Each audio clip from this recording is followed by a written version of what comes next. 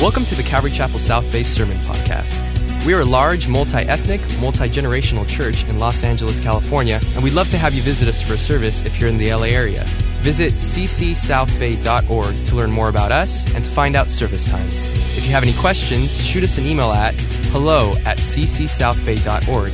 Enjoy today's sermon, and we hope to see you at church soon.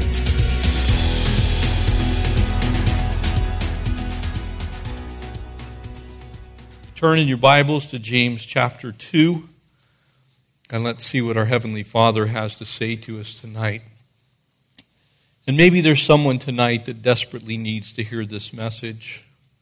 I know there have been times throughout my life as I've walked with the Lord that this message is one of those ones that just helps me to remember that I matter to God. You matter to God. You're not here by accident. The Lord loves you deeply and desperately, and that He desires to have that deep relationship with you as a father does with a son, as a mother does with a son or with a daughter, that relationship that comes by being near and being close. As we start chapter 2 in the book of James tonight, I want to begin with a question. Have you ever in your walk with the Lord, and we'll confine it to that, I'm sure if we took it outside of the confines, but let's leave it where James is speaking. Have you ever in your walk with the Lord been prejudiced by maybe something that someone has said, or perhaps something you've seen on social media, or maybe you heard a rumor? Have you ever been prejudiced against someone so much that before you met them, you didn't like them? And I don't want a show of hands. I think we can all answer that question affirmatively. And perhaps you've allowed criticism of someone to predispose you to think in your mind a certain way about a person before you've even been introduced. I've had this happen so many times in my life.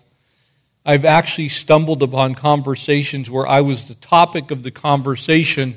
I'm standing right next to the people having the conversation. They're talking about me, and I have to walk up and say, "Hi, I'm Jeff," which is pretty shocking when the people are gossiping. That shouldn't happen in the church. The church should be a place where everyone matters, everyone counts, everyone has value. But if we're honest, I think we can all admit that there are times when we don't meet that ideal.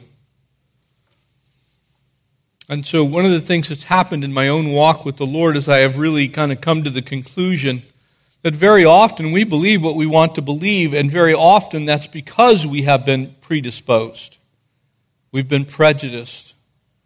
We've heard something about someone, and we've passed judgment on them before we actually have an opportunity to hear their story. The book of Galatians in chapter 6, a marvelous verse for each of you to underline verse 1. If you find your brother in a fault, and the intent there is that when you find your brother in a fault, your brother doesn't actually want to be in that fault. There's something that's happened that has allowed them to be in that situation, and though it is their sin, you who are spiritual, restore such a one in the spirit of meekness, lest you yourselves also be tempted in the same manner. And the Apostle Paul, writing there in Galatians 6:1, uses a very unique word for restore. And the Greek root word there usually is a medical term, but it is to apply one's full heart and full attention towards making that person well. And that really is what we're looking at here as we begin chapter 2. What are we doing to make the body of Christ a place where people are well? Because let's face it, not all of us think the same, not all of us act the same, not all of us have the same political views, not all of us agree on masks or no masks. We have all kinds of things going on in our lives. We have many bents, many beliefs of things that ultimately could divide the body of Christ.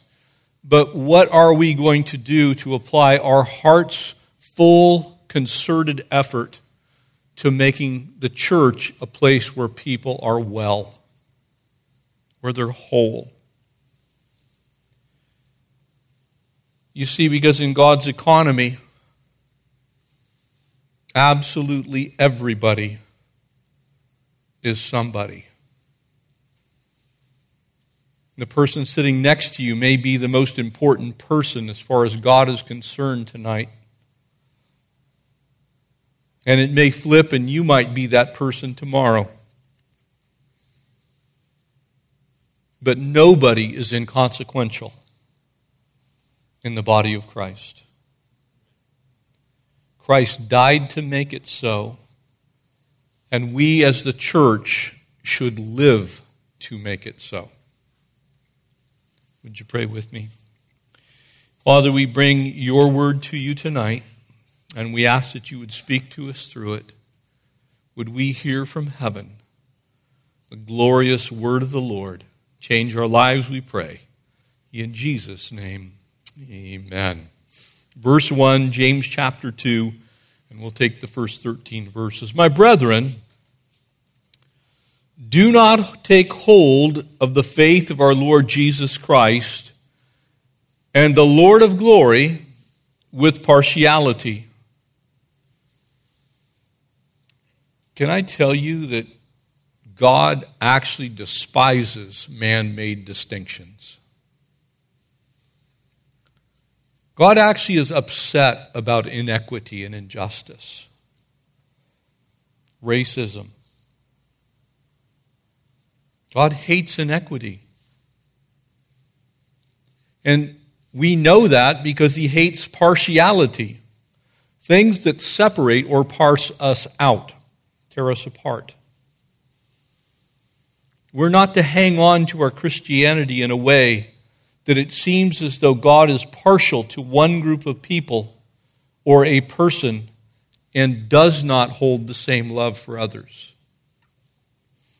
For if there should come among into your assembly a man with gold rings in fine apparel, and there should also come a poor man in filthy clothes, and you will pay attention to the one wearing the fine clothes and say to him, sit here in a good place, and you say to the poor man, you stand there, or worse yet is the implication, sit here on this bench that is below my feet, that is used for me to put my feet on, which in an Eastern culture would be the dirtiest place in the house. You sit where I put my feet. It's an indication, actually, that one might walk on that person. That's why in Eastern cultures you never show the bottom of your shoe to anyone. It's considered the most filthy thing on your body. You would never pick up we take our flip-flops out and play around with them. You would not find that in the Middle East. And so in this culture, as James is speaking in a Jewish context, he's saying, would you seriously look at someone who's rich and give them a good seat and give the poor person a seat where you wouldn't put your feet? The word partiality that's used here kind of gives us the bane that is in our society of personal favoritism. And you can extrapolate this thought out to include so many things that we do not have time to talk about or name all of them. But it isn't just riches which is in view here, because that would have been something then that everyone could understand. They would have understood that rich people got the best seats in the synagogue. This is actually still largely true today in Judaism. As most of you know, one of our pastors, one of my dear friends, is actually Jewish. He's 100% Jewish. And we were having a conversation one day. We were talking about synagogue. He went to religious school, and he spent his Saturday, Shabbat, inside of the local assembly of the synagogue. And as he was there, you literally got placed in the pews, in the seats in the synagogue, according to the hierarchy of how much good you had done in the church, and especially for the rabbi.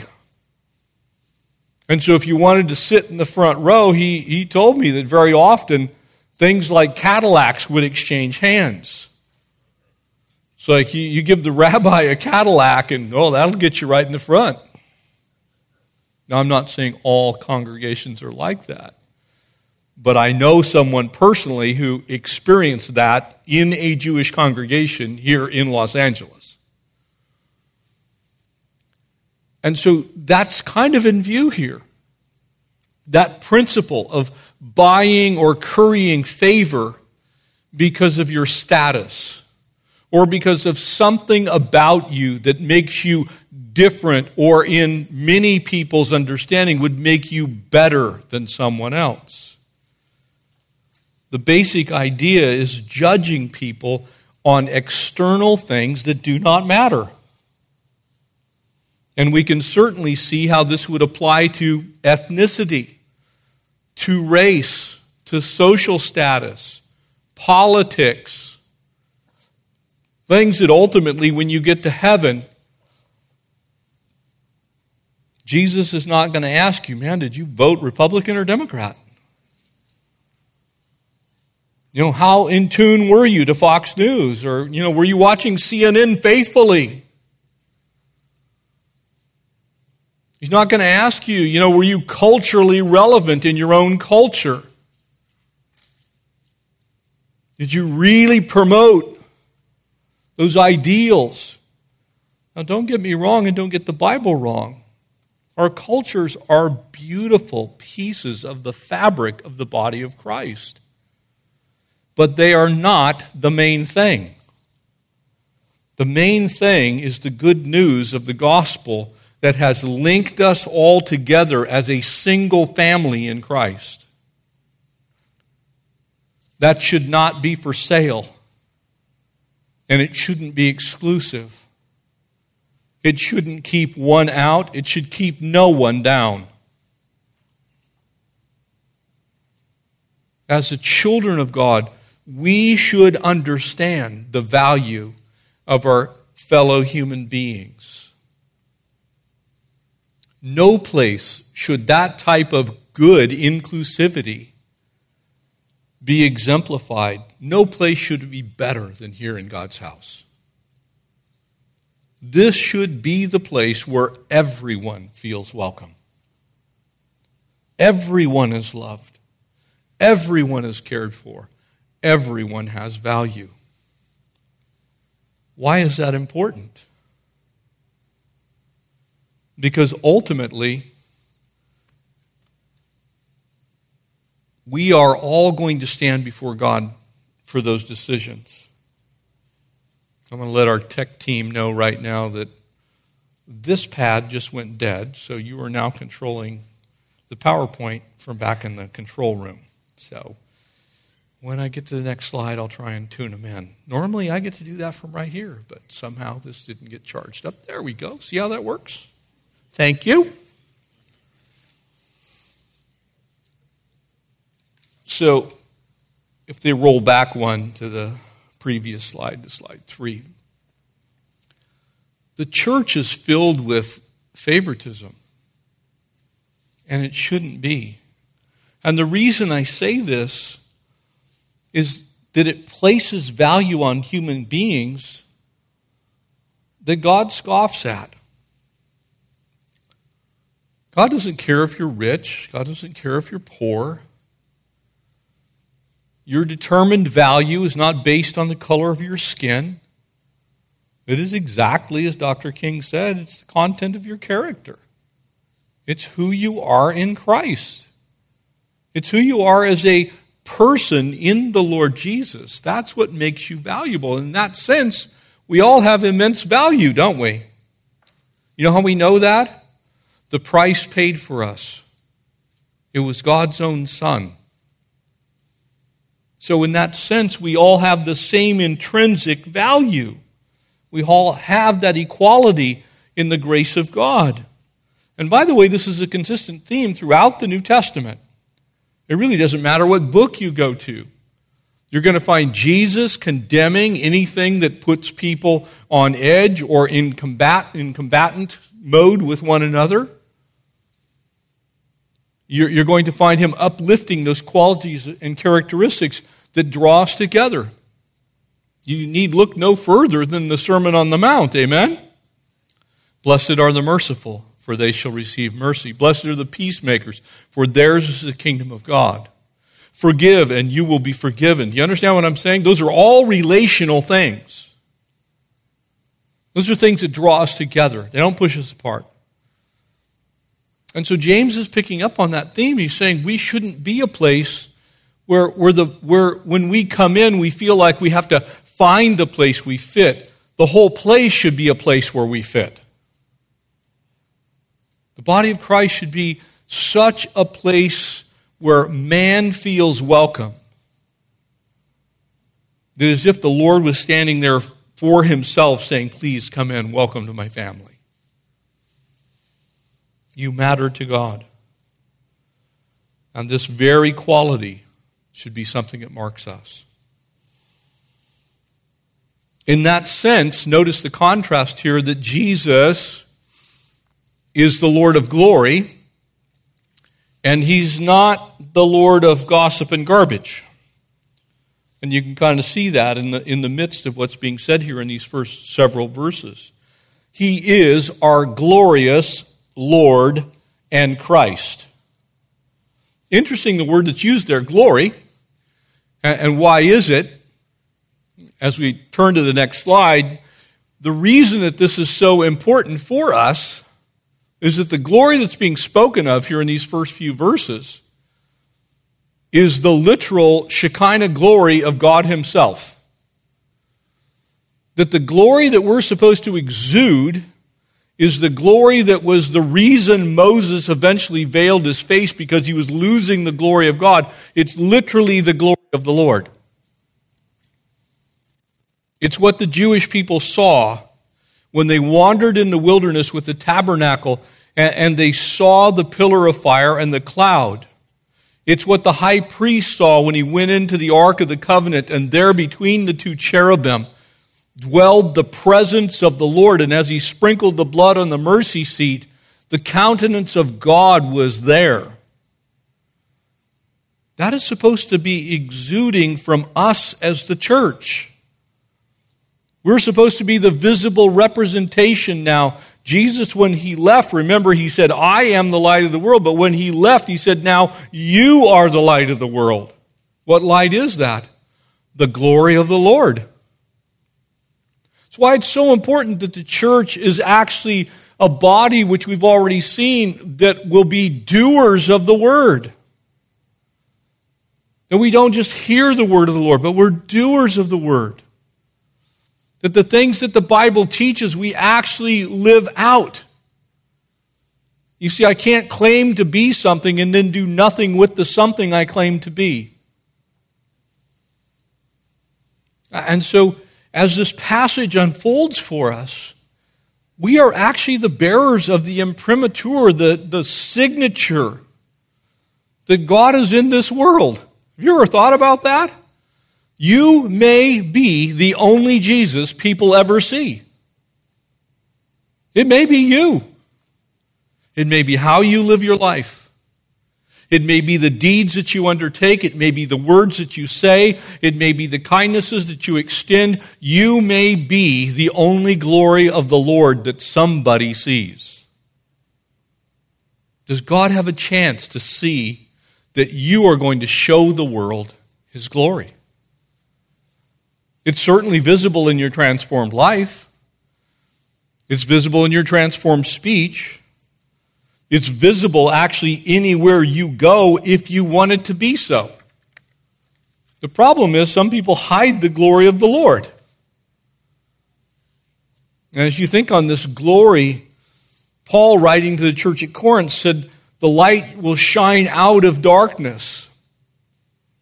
There in 2 Corinthians chapter 4, the reason he said that is the world that we live in is filled with wickedness. It's filled with darkness. But anytime you have darkness, and if you've ever done this, and it doesn't matter if you go to Carlsbad Caverns or if you just simply go in your closet and turn the lights off, if the lights are off and there's no light, there's no light. Amen? But the moment you turn on any light, there's light, isn't there? And so the inference really is that for us as the body of Christ, we are supposed to be the extant glory of the Lord in this world. In other words, wherever we go, the light should go with us and go on.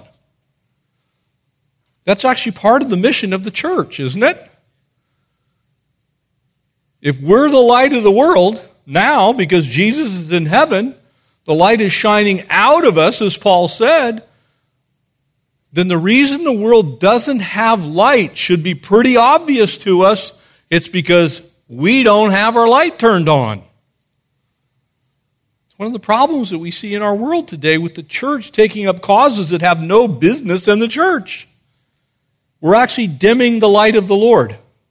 We're turning off the light. When we get consumed with things that are not supposed to be the main mission of the church, the light gets dimmer. It doesn't get brighter. You see, I want Jesus to be my Lord, not just my Savior. And when He's the Lord, that means He rules. And when He rules, He reigns. And when He reigns, the greater extent of His glory is visible in me. When I am most like Christ, that is when I have the most light available for Him to use. It's very simple. We can't miss that mission. But the gossip, the things that we engage in, the realities of living life, if Jesus is actually the way and the truth and the life, and no one comes to the Father but by Him, if John 14:6 is true, and it is, then what are we showing people to come to? If He's the way, are we showing the way? Are we showing the truth? Are we showing, what does it say? The life. In other words, are we shining a light for Christ? Because when we do that, it will draw all men unto Himself. That's what happens when the light goes on. People get drawn to Jesus. But if we tamp the light down, if we dim it, if we just make this about some intellectual assent to knowledge, if ultimately the only thing we do is give people a set of dictums or rules, then we've really progressed no further than what the Jewish people already had with the law. And the law couldn't save anybody. The light of the world saved souls. The law could never do that. And until the light came, people were still lost. Oh, they were religious. They had a form of godliness. But their sins still remained.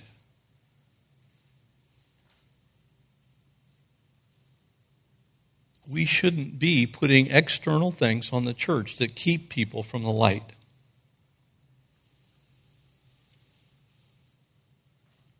Next, we see that it is a sad fact in verses 4 and 7 that there is prejudice going on in the church. Notice verse 4 with me. Have you not shown partiality among yourselves and become judges with evil thoughts? Now, I know none of you would do that. But I have.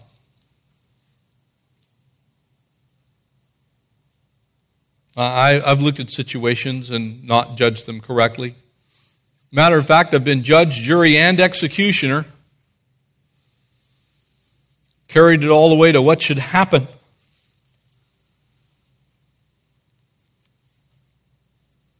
showing partiality to things that I already care for or think I already know or things that I already believe to be true, and dismissing anything that disagrees with my narrative. Be careful, church. This is very dangerous ground. Because at first it may seem subtle, but it will take up more and more of your life until you are nothing but a judgmental legalist. Thinking that you already have the answers, and so you can just impose those answers on anyone who comes your way. Become judges. Listen, my beloved brethren, has God not chosen the poor of this world to be rich in faith? And before anyone goes too far, this is not an outright statement that everyone needs to become poor if you want to be great in faith, but it is also true that people who are poor have very few things in the way of their faith. They get to the place of faith much faster than rich people. That's why Jesus said it is far easier for a camel to pass through the eye of a needle than it is for a rich man to enter the kingdom of heaven. That's what he was getting at.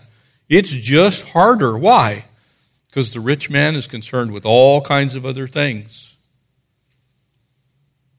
The power, the prestige, and heirs of the kingdom to which he promised to those who love him.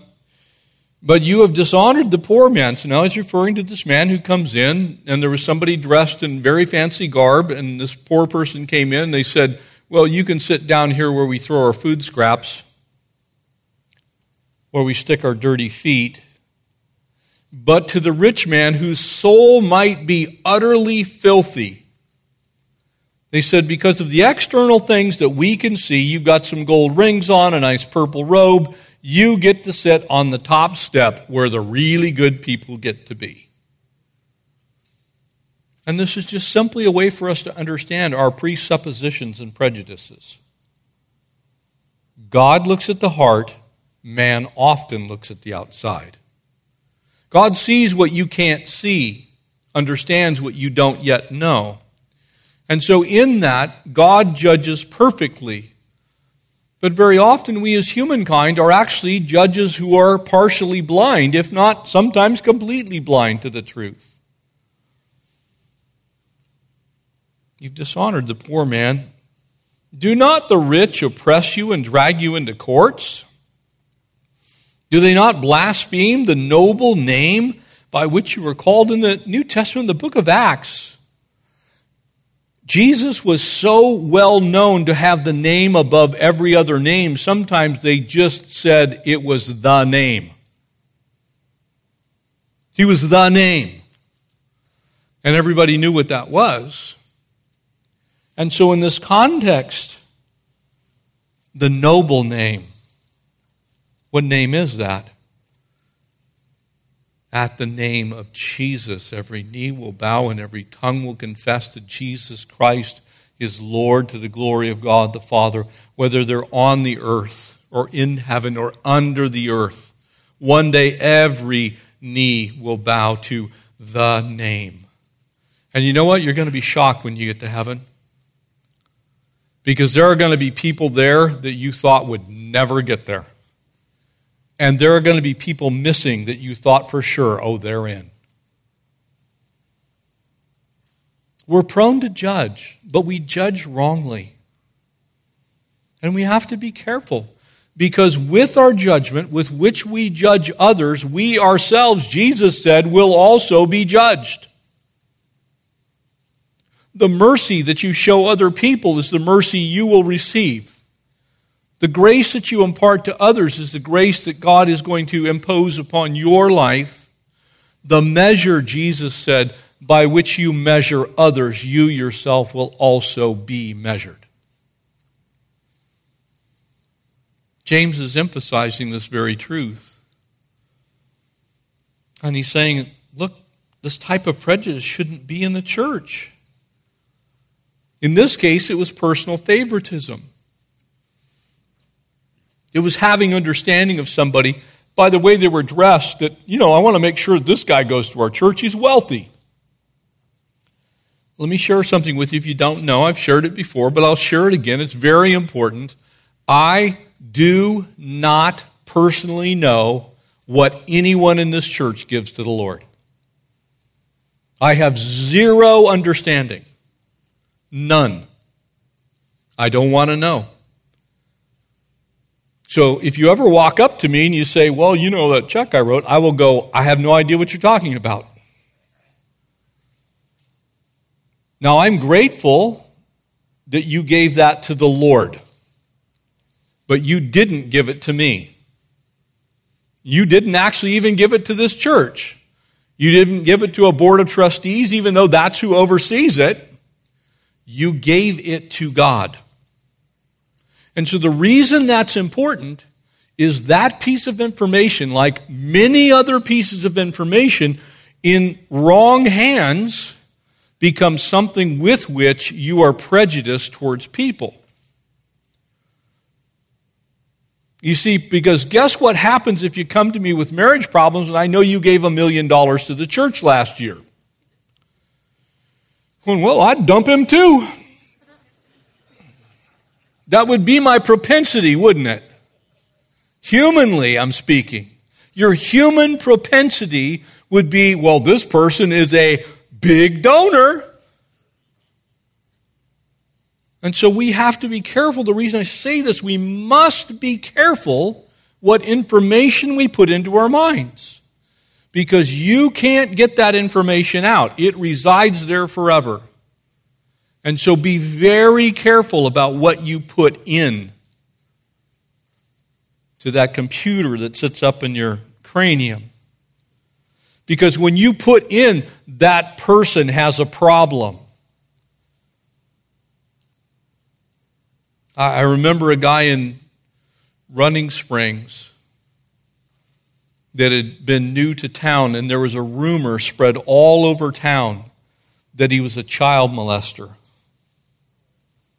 He was actually autistic. Very, very, very socially broken. And so he loved to communicate with kids because he found great conversation with children. And so there was an assumption that he was a child molester. He took his own life. It was the third time that he'd moved in about 2 years for the same reason. There was no evidence by anyone that he had ever touched a child. But the presupposition was there.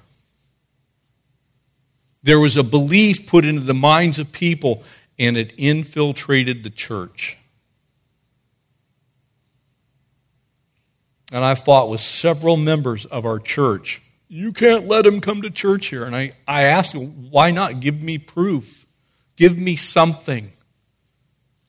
I never got that chance. Let us never be that church. Ever. Love hopes all things, believes all things. It bears all things, and love does not fail. That is the prime gift of the Spirit. Love covers a multitude of transgression. Even when we know stuff about people, you do not have to share it with everyone in the church. That can be between you and God. That can be a Galatians 6:1. You who are spiritual, seek to take that broken limb and put a cast on it. You see, for us, I think sometimes we forget that we're supposed to lead with love. Church, are you leading with love? Are you leading with love? It's real easy to lead with the law. It's very easy to lead with your personal criteria. Maybe those criteria would be mask or no mask. Maybe they're political. They're R or D, red or blue. Are you leading with love? Because James led with love. And we're going to find out exactly how much so momentarily. Because in God's economy, all of us are loved by God. That's why God so loved this world that he gave his only begotten Son. Amen? That's what he did. He not only told us what he did, but then he did what he said he would do. I've always questioned people when they say, no, it's God's holiness that's first. Really? I don't think so. God is holy, make no mistake about it. God is just, make no mistake about it. But God doesn't lead with holiness. If he had, then when Jesus came to Jerusalem, there would have been the legions of angels that he talked about. And people would have died in front of him from the expressed image of the Godhead, them being exposed to it, but he didn't do that. He came on the foal of a donkey. He was the humble high priest who to the point of death didn't consider it robbery to take upon himself our form. Why is that so important in the context of this passage? Because if you start with who you are, if you see you correctly, then you see other people correctly. But if you do not see you correctly, you will not see anyone else correctly. If you think you're worthy and someone else is not, then you will not see the value they have because you don't understand the lack of value that you actually bring to the table. God operates at a functional deficit to reach every last one of us. We're saved by grace through faith. We're not saved because we're good. We're saved for good works, not because we're good. And so as you think on where this is going, what James is trying to share with us, there's actually some fairly irrational behavior that's going on here. Have you not made distinctions among yourselves and become judges with evil motives? Why do you think he would say that? Because the heart of man is deceitful and desperately wicked. And who could know it? There's none righteous, not one. All of us have sinned. All of us have fallen short of the glory of God. There's not one of us that deserves to have a right relationship with God, and yet we do. So the whole concept of being unjust, the whole concept of being a racist, the whole concept of being unfair, the whole concept of taking advantage of other people does not show that you have an understanding of you. Because God actually would have every right to take all of us out. He would be perfectly just in doing so. But because he loves us, he sent Jesus to die for us instead. And that's why the poor person, exactly as Jesus spoke in the Sermon on the Mount, has a special place in God's heart.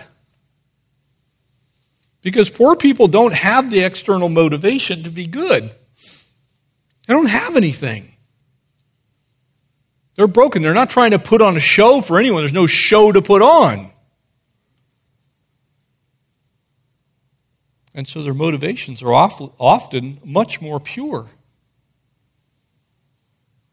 I know many of you have gone with us, and I want to encourage all of you as we get back into a full mission schedule to spend some time on the mission field.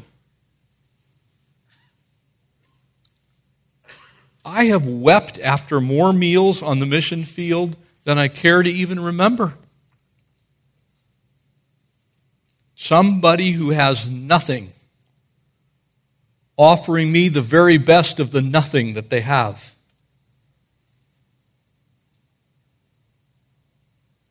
That's a heart of gratitude.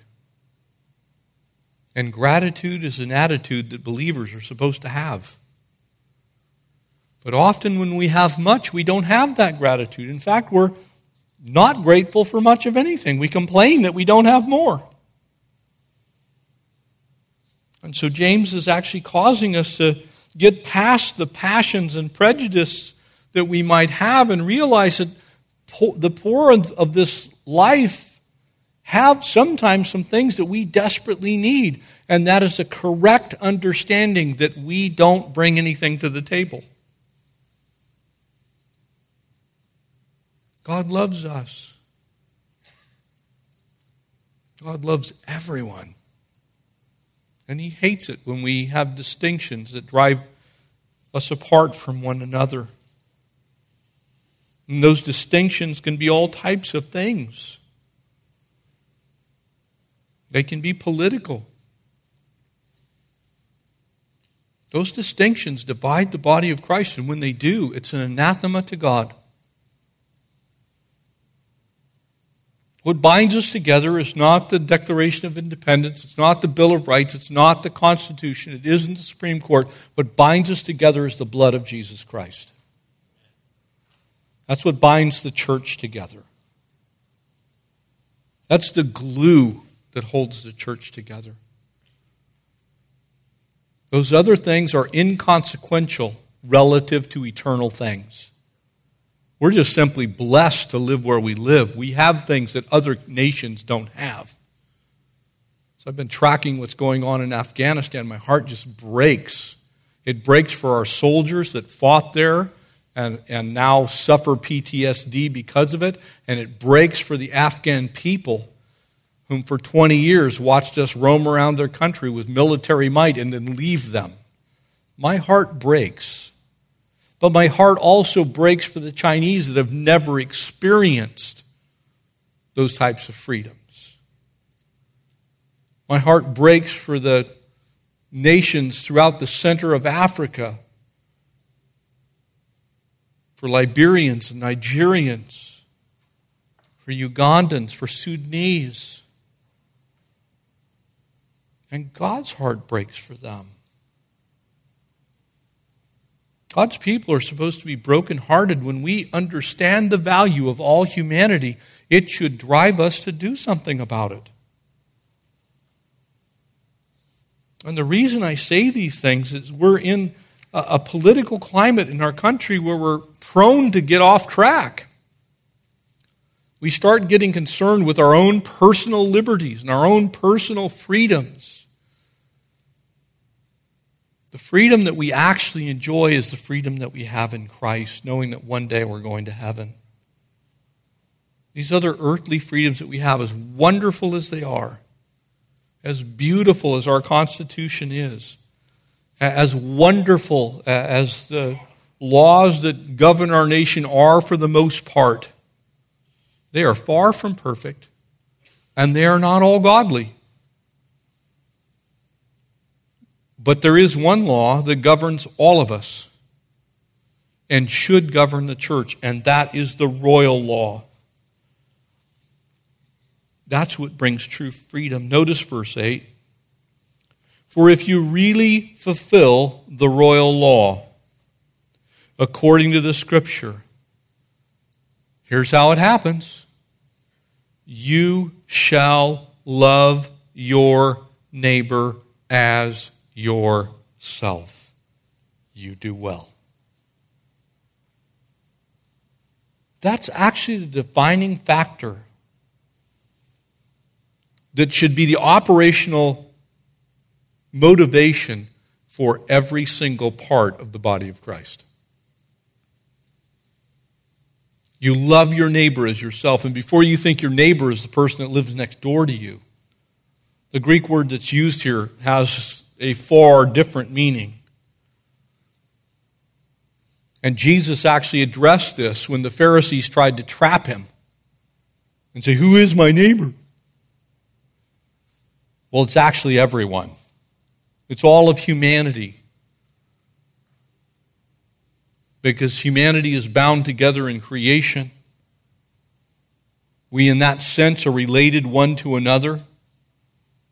We have many different tribes and tongues and nations that we come from. But mankind is one in that sense. And so your neighbor is everyone. And it's not just talking about Christians. It's talking about unsaved people. Your neighbor is any other human being. But if you show partiality, verse 9, you commit sin. Circle it. If you don't love mankind like God loves mankind, if you don't love your neighbor as yourself, you are in sin. So when somebody comes to me and they start giving me a political spiel and I say, did you love that person? They say, well, I don't have to. I say, yes, you do. The Bible says you do. And then I can look them right in the eye and say, you're in sin, dude. You're dividing the body of Christ over something that's meaningless in heaven. What are you doing? We have a higher calling than that. The Supreme Court's not the final court. The court of heaven is the final court, and everyone one day will stand before that court. So James picks up on that. And are convicted by the law as transgressors. God's law actually says that if you don't love your neighbor as yourself, you're in sin, and you are condemned by the law itself. I'm not saying you've lost your salvation. What he is saying is you're guilty.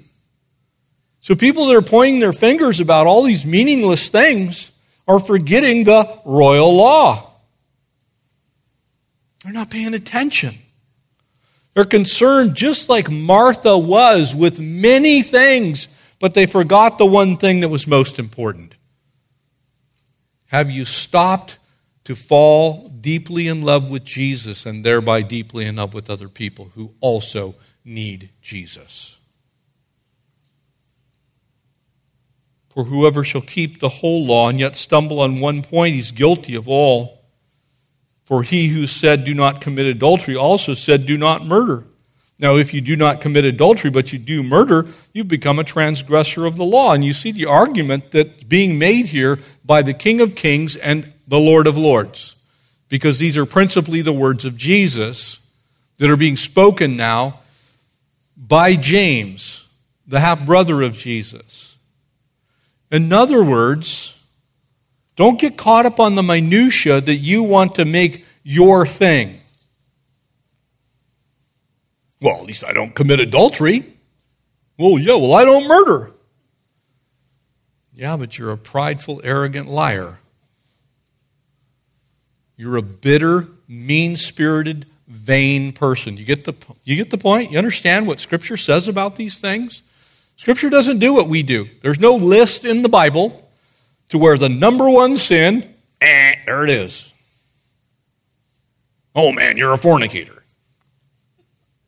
I've had people come to me and literally give me, the number one thing that's condemned the most, they got out their concordance and they looked at it. It seems like the worst sin is homosexuality.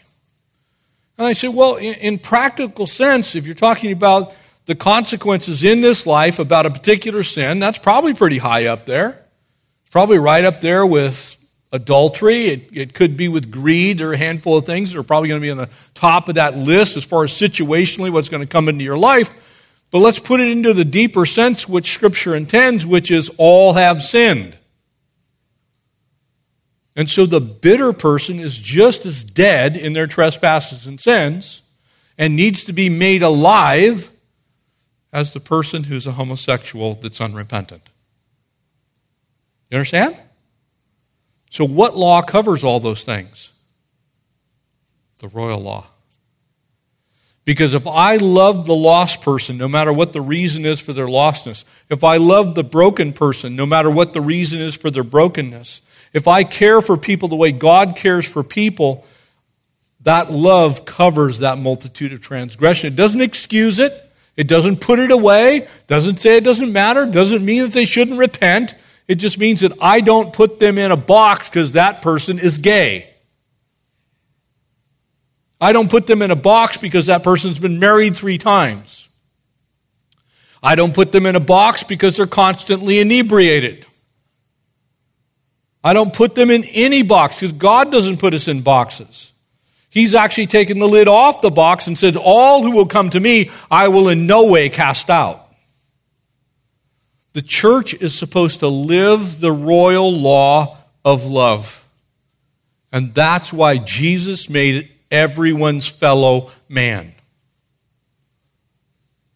You love every one of your neighbors as yourself. The people that you don't even like, you're supposed to love. Love your poor neighbor as yourself and your rich neighbor as yourself. Your obnoxious neighbor as yourself. Because the fact of the matter is, you're probably the obnoxious one to somebody else. You know what I'm saying? You know, we all think that we're the best thing since sliced bread until someone comes along that's better than the sliced bread, the loaf that we came out of. And then they look at us, well, what's wrong with you, dude? You see, this is the unselfish love of Christ. This is choosing to do good to our neighbor. This is living lives of complete abandon to the love of God.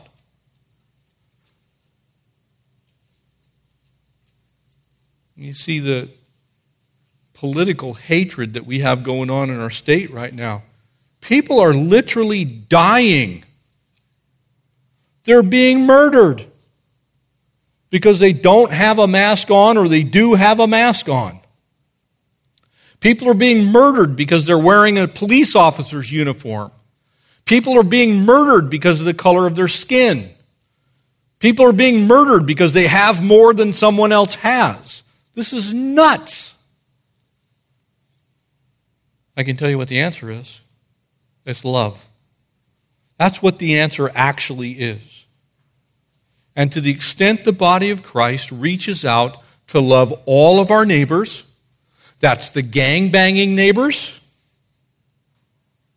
That's the neighbors that we don't understand their culture. That's the neighbors who have a different skin color than us. That's the neighbors who speak a different language than we do.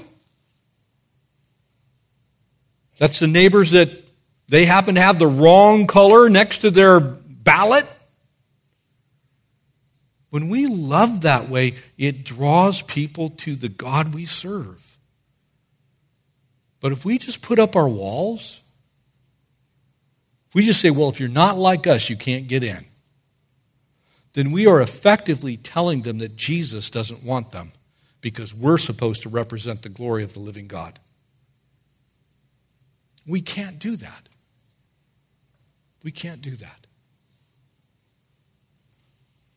There's no room in our hearts for pride. There's no room in our hearts for prejudice. There's no room in our hearts for presupposition, predetermination. There is room in our hearts to love as we have been loved, to be merciful as mercy has been shed upon us, to be gracious as we've had grace extended to us.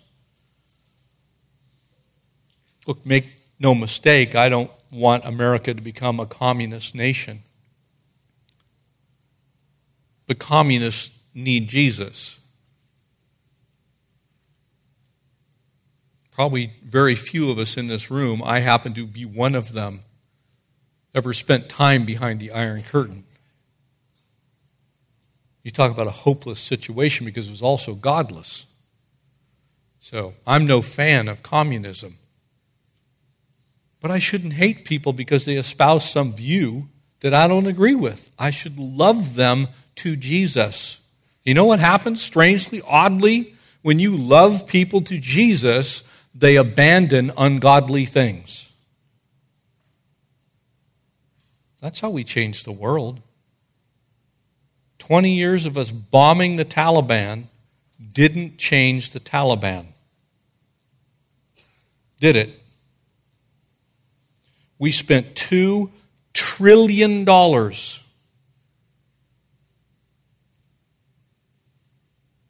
Over 4,000 of our best and brightest lost their lives. You see, sometimes people say, well, he's an angry God. I don't think Jesus wanted his name put on any of those bombs. Do we defend the defenseless? Absolutely. Do we offer help to the hopeless? Absolutely. But the church shouldn't be a place where people get confused as to whether God loves them or not. You won't win a Taliban to Jesus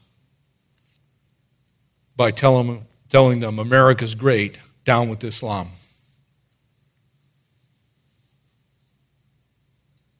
But you might win them to Jesus by telling them Jesus loves them. Might cost you your life. But Jesus said, he who is not willing to lay down his life is not worthy to be my disciple.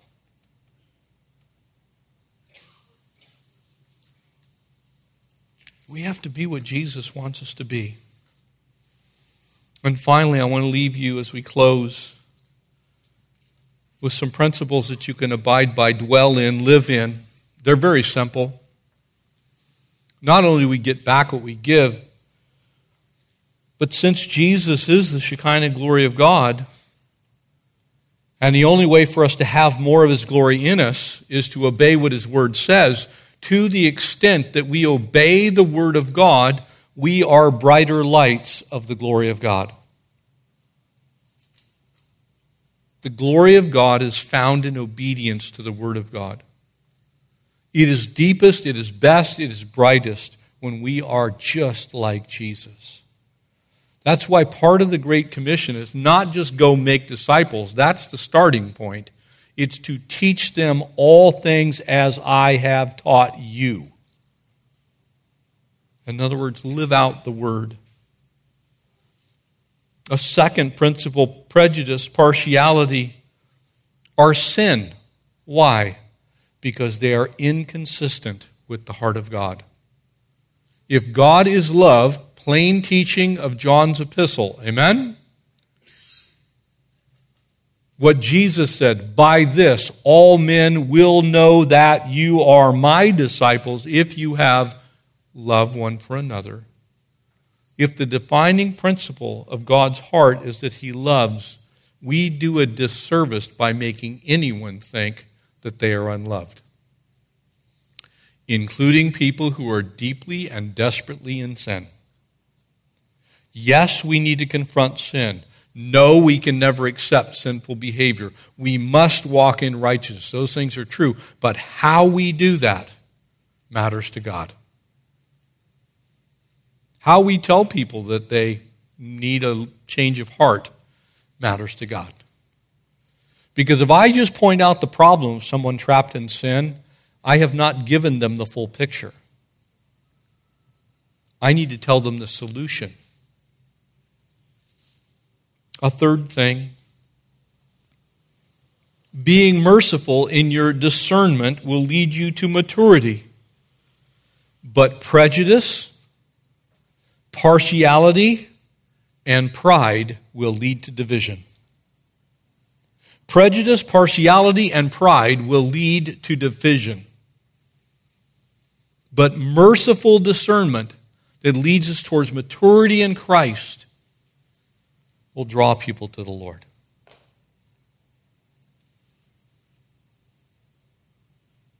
And fourth thing,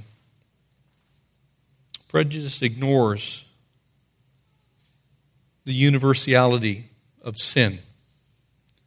And every last person in this room is still a sinner. You know, Jesus, by his grace, you're a saved sinner, but you're nonetheless a sinner that's getting to heaven only because of the grace of God, through Christ Jesus, your Lord. You see, if you ignore that you once were lost, dead in your trespasses and sins, then you don't give people the hope that you already have.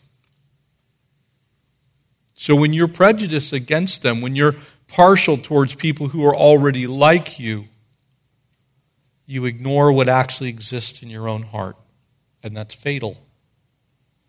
It can cause you to be useless to the kingdom. And finally, and to close, one day every prejudice you have, every impartiality that you show, everything that you've ever done, you're going to have to answer for.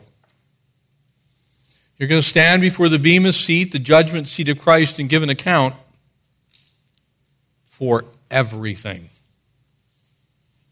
Now, it's not an entrance exam, but it is for reward or lack thereof. And I don't know about you, but I'd like to have a crown or two to put at Jesus' feet. And I certainly don't want him to have to say over and over and over again, Jeff, why did you do that? Why did you say that?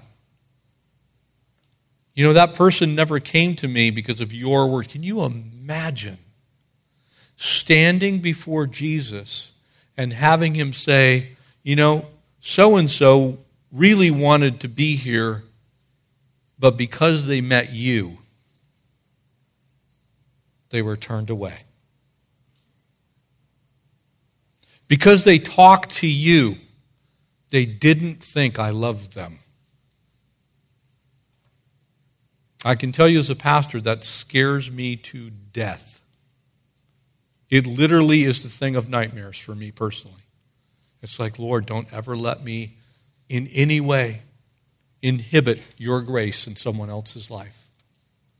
Don't let me say anything. Don't let me do anything. Don't let me be anything that keeps anyone from heaven. I never want to face the gracious, nail-scarred hands of my Savior and have him say, why? Why?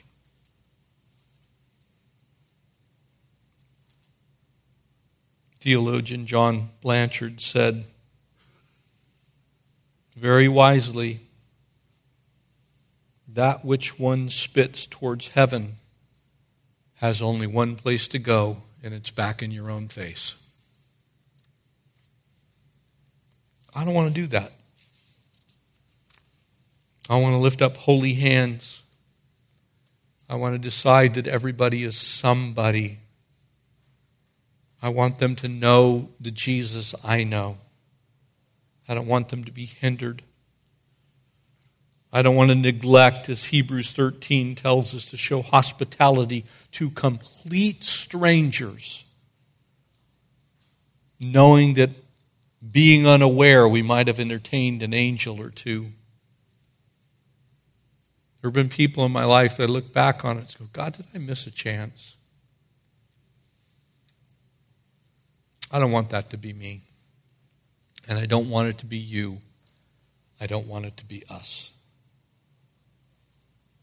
And so, let's make sure in this church, everybody is somebody. Amen? Would you stand and we'll close in prayer? We have some of the pastors come up front. Maybe you need prayer for something going on in your life. Maybe there's an area that you just need to be rid of. Maybe you hold some prejudice. Something's in your heart. Maybe you don't like people that you need to love. And you just want to leave it and not take it home with you. Just ask God to take it. He is so good at that. Father, we thank you. Lord, I thank you. God, thank you for loving me. Thank you for forgiving me, Lord. Thank you for healing my brokenness and taking care of my weaknesses. Lord, thank you for adopting me, Lord. Thanks for bringing me into your family and calling me son. I needed that, God. And we pray that this place, your house, would be a house where everyone is welcome. Would we always deal with sin in a manner that, much like that woman caught in the act of adultery or the woman at the well, Lord, would we not be quick to judge? Would we not be those men who walked away in shame because they knew their own hearts?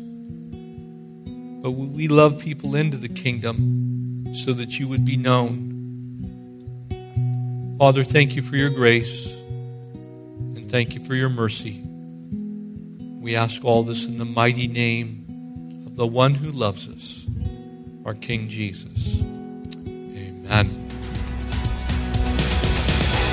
Thanks for listening, and we hope you were encouraged by today's message. If you have any questions or just want to check us out, make sure to visit us at ccsouthbay.org. God bless you guys, and we'll see you next week.